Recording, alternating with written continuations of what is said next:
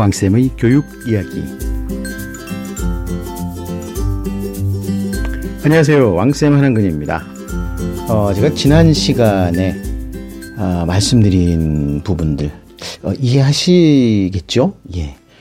정말 매년 그 수시원서를 쓸 때마다 늘 만나는 일입니다. 전문가가 되기는 됐는데 상황이 모두 종료가 되고 난 다음에 전문가로서의 역량이 발휘가 되는 그런 안타까운 상황입니다. 정말 모르는 것은 없는데 정작 그 기술을, 그 지혜를 쓰려고 했더니 쓸 방법이 없던 거죠. 재료가 없습니다.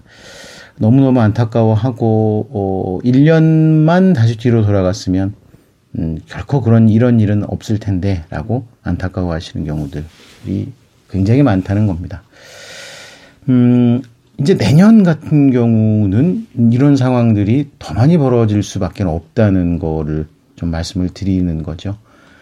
내년은 그동안에 있었던 그 변화들 한 거의 10여 년 정도 제가 엄밀히 기억하고 있기로는 이 박사정관제가 시작이 된 15년 전부터 시작을 해서 한 15년 만에 가장 큰 입시의 변화가 등장을 하는 겁니다.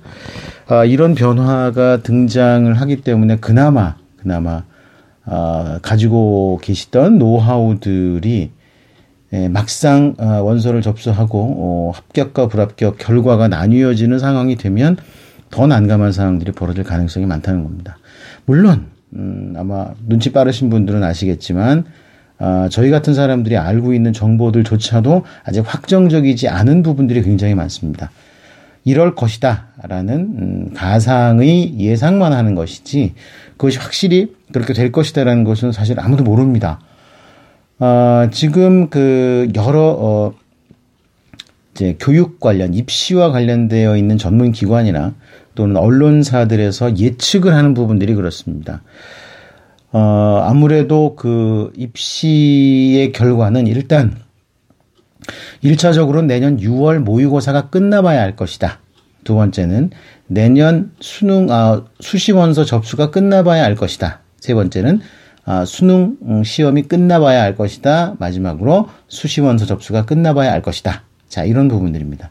의외로 근데 정시의 경우는 지켜봐야 한다는 것하고는 전혀 상관이 없습니다. 이미 그건 확정이 된 상황이라고 보시면 됩니다.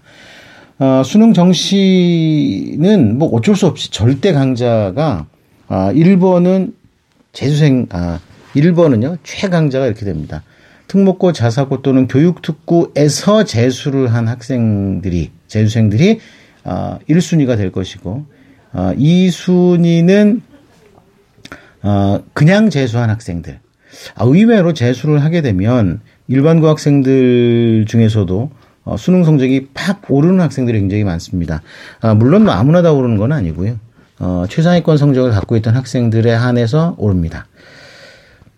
제가 지난번에 서강대를 한번 훑었죠. 네, 서강대를 훑으면서 말씀을 드리지 않은 부분들이 있습니다.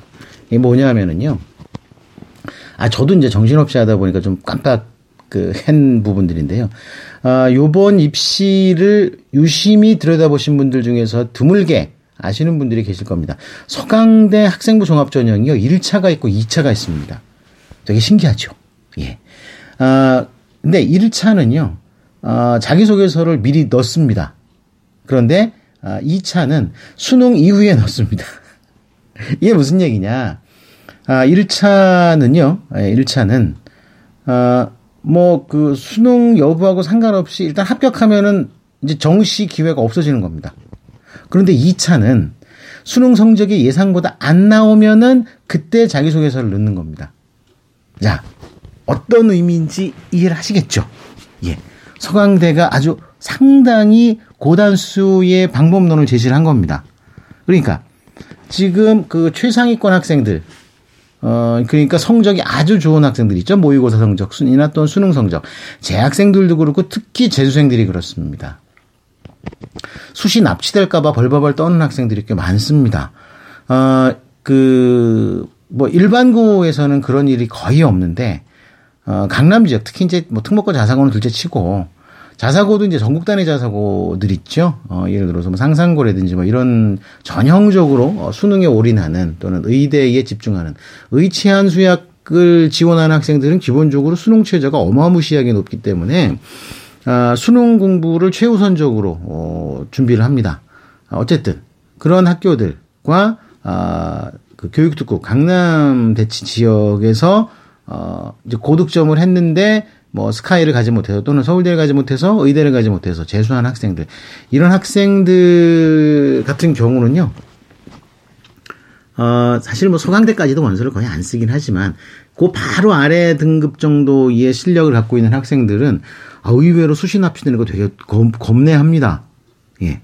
그런데 사실 서강대를 수능으로 합격할 정도의 학생이라면은요, 합격을 목표로 한 학생이라 그러면, 스카이를 한두 문제만 더 맞으면 스카이를 가고, 한두 문제를 삐끗하면, 성한서를 가는 겁니다. 예, 무슨 말씀인지 알죠?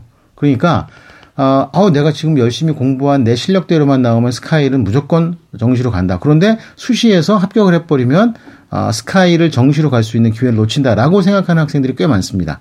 물론 그런 기대를 부응하지 못한 학생들이 뭐 7, 80%가 넘지만, 제 통계로는 그렇습니다. 그렇게 원서를 갖다 집어넣는 경우들이 많습니다. 그렇다 보니까 서강대에 원서를 못 쓰는 거예요. 서강대. 그래서 아예 그 기회를 열어놓는 겁니다. 자, 여러분, 수능 성적 잘 나오는 학생들, 수능 성적 잘 나오는 학생들 중에서 수능 성적이 예상보다 안 나왔을 때 나 서강대 도전하겠다라는 학생들 원서 쓰세요. 이렇게 되는 겁니다. 그러면 서강대의 그 학종 2차를 쓰는 학생들은 기본적으로 수능 성적이 굉장히 높은 학생들이라고 보시면 되겠죠. 예. 근데 이게요, 제가 보기에는요, 내년에 요런 방법을 사용하는 학교들이 좀 늘어날 겁니다. 사실 하나 정도만 바뀌는 건데요. 요번에 서강대가 굉장히 좀 모험을 하는 건데 의외로 저는 이 성과가 좀 있을 거라고 봅니다.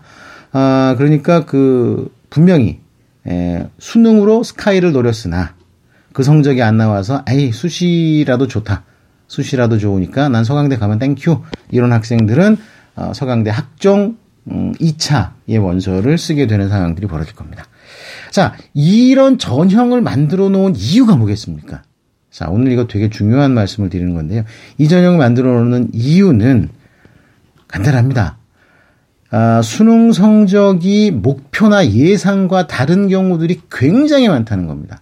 그런데 아직까지는 그렇게 나누어서 뽑아야 될 만큼 어쨌든 선호라든지 이런 게 좀 복잡하지 않았었는데, 이제 올해부터는 자, 그런 추세가 명백해진다는 겁니다.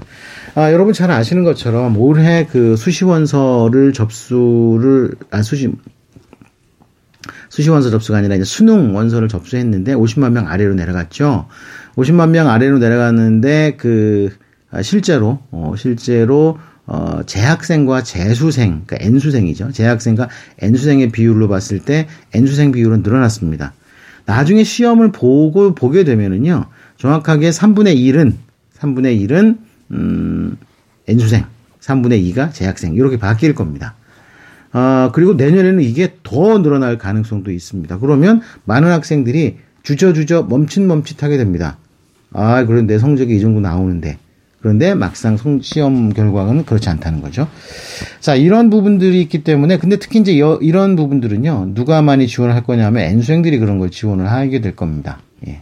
N수생들이 지원을, 이게 재수까지 했는데, 그래도 목표는 스카이지만, 그래도 서강대 정도까지 무조건 가야 되나? 더 이상 3수는 할 수 없어. 이런 학생들이 서강대 학종 2차를 쓰게 됩니다. 요번 2021학년도 수시 원서 모집에서는 서강대만 요런 식으로, 낚시질을 했지만, 제가 보기에는요, 일단 수정이 가능합니다. 내년 봄에 다시 한번 입시 요강을 발표할 때 약간의 변화는 가능하다고 했거든요. 그런데 아마 요런 방식을 활용하는 대학들이 그래도 늘어나지 않을까 생각이 됩니다. 자, 이 현상이 서강대에서 이런 방법까지 들고 나와야 될 정도의 상황이 됐다는 게 정말 그동안에 경험해보지 못했던 상황들이 벌어진다고 할 수가 있는 겁니다. 자, 그러면 지금 앞으로 이제 제가, 여러분들께 보내드릴 소식지 같은 자료는요, 이 부분에 대한 깊이 있는 자료를 보내드리고, 또, 희망하시는 분들에게는, 구체적인, 소수 대상의 강좌도 개설을 할까? 자, 이렇게 계획을 하고 있습니다. 계속해서 신청 받습니다. 예. 금방 끝날 줄 알았는데 계속 받는다고요? 예. 그쵸, 예. 제가, 좀 파워가 좀 없었죠. 예, 브랜드 파워가 부족해서 그러는지. 자, 그러니까 아직까지 계속 받습니다. 예, 그래도, 받아보신 분들은 만족하실 테니까 받고요. 제가 요번 주말도 생각보다 좀 정신이 없네요. 예. 일단, 스카이의 원서 접수는 마감이 됐지만, 기타 대학들의 자소서가 심지어는 10월 5일까지 줄줄줄 늘어지는 학교들이 많은 관계로, 근데, 미리미리 준비를 좀 하라, 이렇게 얘기를 했는데도, 마지막까지 매일 고치는 학생들이 있어요. 좀 환장하겠습니다, 아주 그냥. 어떻게 하냐고요, 이거. 맨날, 자, 우리 내년에 원서 쓰시는 분들은요, 이런 거 하지 마시자고요. 어차피 자기소개서도 줄어들었기 때문에 학생부로 결론이 납니다. 학생부로 결론이 나고요. 과연 학생부가, 어떻게 될지 모르겠다. 다들 막 이렇게 얘기하시는데, 자, 또 반복해서 말씀드립니다. 다들 뭐지 할 줄 모른다면, 결국은 조금만 경쟁력이 있어도 탁월한 평가를 받을 수 있다는 얘기입니다. 자, 여기에 주목을 하셔야 됩니다. 지금, 많은 언론들이라든지 입시 전문가들이 교과 전형에 대해서 그냥 널널하게 이야기를 합니다. 근데 지금, 안 그렇습니다, 이거. 예를 들어서 300명 기준의 학교라면, 학교라면 상위 10개대가 168명이라는 통계도 나와 있습니다. 추천서가 그렇게 많이 뿌려집니다. 그러면 이 추천서를 누가 가져가느냐, 중복해서 가져가느냐, 막 이런 거 나옵니다. 지난해의 기준으로 봐서는, 너 이거 가져가 봐야 절대 합격 못 해. 요건 제가 강력하게 말씀을 드릴 겁니다. 만약에 상위권, 내 성적보다 상위권 대학의 추천서가 남는다고 하면 무조건 달라 그러십시오. 그러면 그걸로 기적이 일어날 수도 있습니다. 생각보다요, 상위권 대학 같은 경우는, 교과 전형 같은 경우는 추합률이 엄청 높습니다. 그래서 운 좋게 내 앞에 학생들이 싹 사라져버리면 추합 마지막 날에 순서가 돌아올 수도 있습니다. 근데 그렇게 말씀드렸잖아요. 어떤 학교는 1.0인데 떨어지고, 어떤 학교는, 비슷한 수준의 학교인데, 그런 거죠. 고대는 1.0인데도 떨어지는데, 연대에서 2.0이 학생부 추천, 교과 추천에서 합격했다, 이런 상황들이 벌어질 수 있다는 겁니다. 자, 그러니까 여기 뒤죽박죽이 될 가능성이 굉장히 높기 때문에 이런 부분들 조심을 해야 된다는 거고요. 이러저도 아니고 그래도 수능이 최고야라는 하시는 분들, 준비하시는 거는 절대적으로 찬성. 근데 제가 지난 시간에도 말씀드렸지만 그건 다 좋은데 최소한 학교에서 하라는 거 정도는 했으면 좋겠습니다. 큰 소리 뻥뻥 치다가 올해도 마찬가지라니까요. 올해 정말 진짜 안타깝고 답답한 경우가, 진짜 학생부 텅텅 비어있는 학생들. 선생님들이 써주시는 기본 내용만 딸랑 들어가 있는데 막상 원서를 쓰려니까 학종에 기대를 걸어야 되는 이런 상황, 안타까운 상황을 만난 그 많은 학생들. 이거 어찌할 겁니까? 그렇죠? 자, 이런 부분들이 있으니까요. 이 부분들을 꼭 기억을 하시고, 앞서 말씀드린 오늘 말씀이 핫한 서강대 학생부 종합전형 1차와 2차, 그것이 갖는 의미 생각을 해보셨으면 좋겠습니다.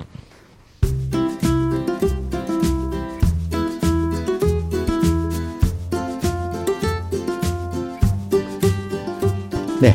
학교별 전형의 유형 변화나 이런 부분들 제가 말씀을 드리고 있죠. 자, 요 부분들을 아마 제가 이제 자료로 지금 정리를 하고 있는데요. 2022학년도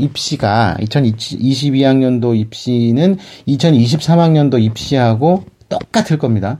그리고 이제 정권이 바뀌면 2023학년도에는 일정 부분 변경이 좀 될 겁니다. 그런데 이제 내년에 얼마나 입시 결과가 혼란스러운 결과가 나오느냐에 따라서 2023학년도가 아니라 2024학년도가 대폭 변경이 될 겁니다. 대폭 변경이 돼서 지금 고3들, 중3들과 중2들은요, 상당히 변화가 많기 때문에 지금 중학교 1학년과 2학년 학부모님들은 내년 입시를 정말 관심을 갖고 지켜보셔야 됩니다. 지금 제가 지금 말씀드리는 대상은요, 초등학교 6학년, 중학교 1학년, 중학교 2학년, 요 3개 학년 학생들은요, 내년도 입시 결과가 어떻게 나오는지를 유심히 봐야 됩니다. 물론, 입시 결과를 지켜보는 방법이 되게 간단합니다. 뭐, 어느 학교에 어떤 성적이 같더라. 이거 의미가 없습니다. 그게 문제가 아니죠. 어차피 바뀔 건데 어느 학교에 어떤 전형으로 누가 합격을 하고 수능 합격선은 어떻게 되고 이게 무슨 의미가 있겠습니까? 자, 이거는 의미가 없으니까 별 신경 쓰지 않으셔도 되는데, 진짜 신경 써야 될 부분들은 이걸로 어떤 전형에서 어떤 유형의 문제가 발생을 하는가, 어떤 비난이 쇄도하는가. 자, 요 부분을 갖다 좀 지켜보셔야 된다는 겁니다. 이런 내년 입시가 제가 보기에는요, 100% 문제가 발생을 해서 혼란이 생긴다. 물론 입시 결과가 달라지지는 않겠지만, 이런 식으로 계속 하다간 뭐 한국 교육 말아먹는다. 뭐 이런 반성들이 나올 것이고, 그것 때문에 대안들이 만들어질 것이기 때문에, 자, 요렇게 되면은 지금, 초6, 중1, 중2 학부모님들은 뭘 관심을 가지셨냐면요. 예를 들자면, 수능, 과연 이대로 가면 재수생이 대폭 양산이 될 텐데, 이거 어쩔 거냐. 자, 이 부분입니다.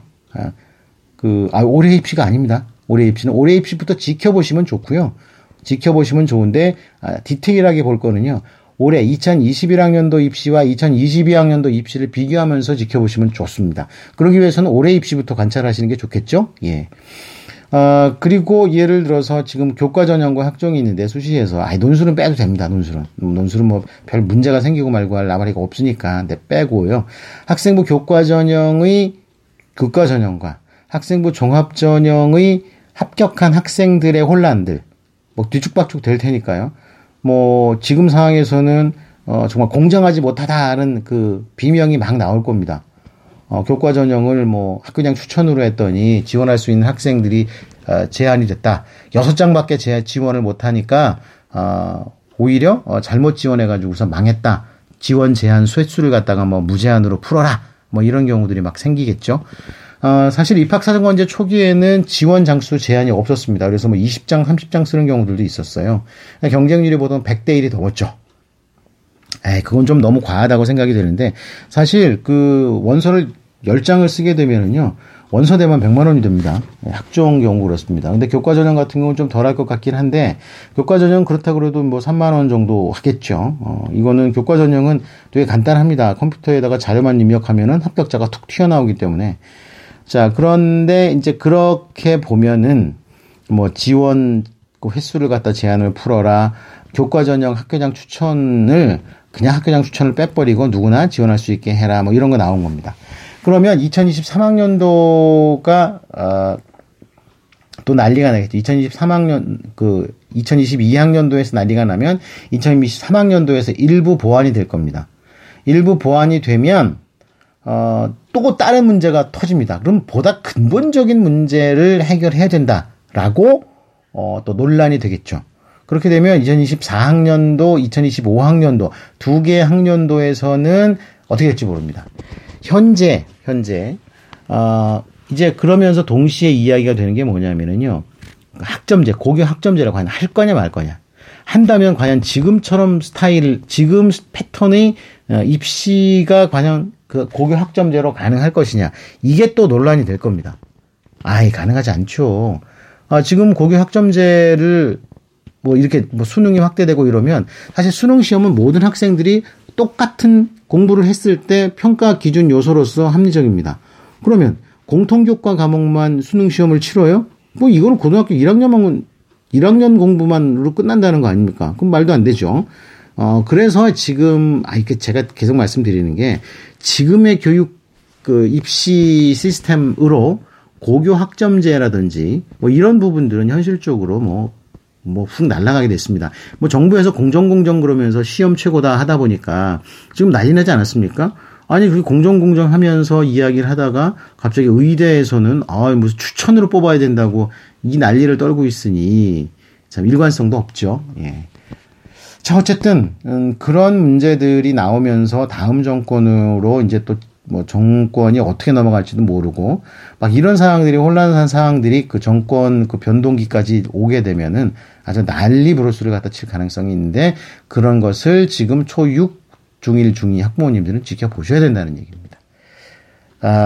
참 어렵죠? 예, 어렵습니다.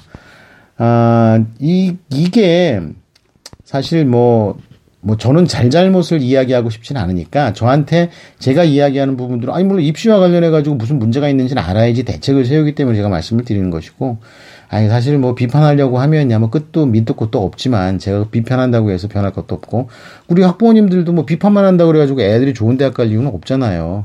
그래서 우리 학부모님들이나 저나 비판은 비판이고 대학 입시의 실무적인 성공을 위해서는 뭘 준비해야 되는지 자 이런 거를 챙겨보는 것으로 준비를 해야 될 것 같습니다. 자, 오늘 주말이죠. 예, 수시원서 접수가 드디어 마감을 향해서 한 걸음 다가가고 있습니다. 생각보다 이렇게 그 원서 접수가 좀 오락가락하고 있는 판국이면 좀 헷갈리죠. 예, 그렇습니다. 원서 접수 기간 지금 4년제하고요. 전문대하고 동시에 원서 접수를 하고 있습니다. 참 이것도 잘 모르는 분들 되게 많아요. 예. 정시원서 다 접수하고 나니까 어이구 수시원서도 끝났네 이런 경우들도 있습니다. 예. 여담으로 드린 말씀입니다. 자, 오늘 여기까지 하겠습니다. 감사합니다. 다음 시간에 또 뵙겠습니다.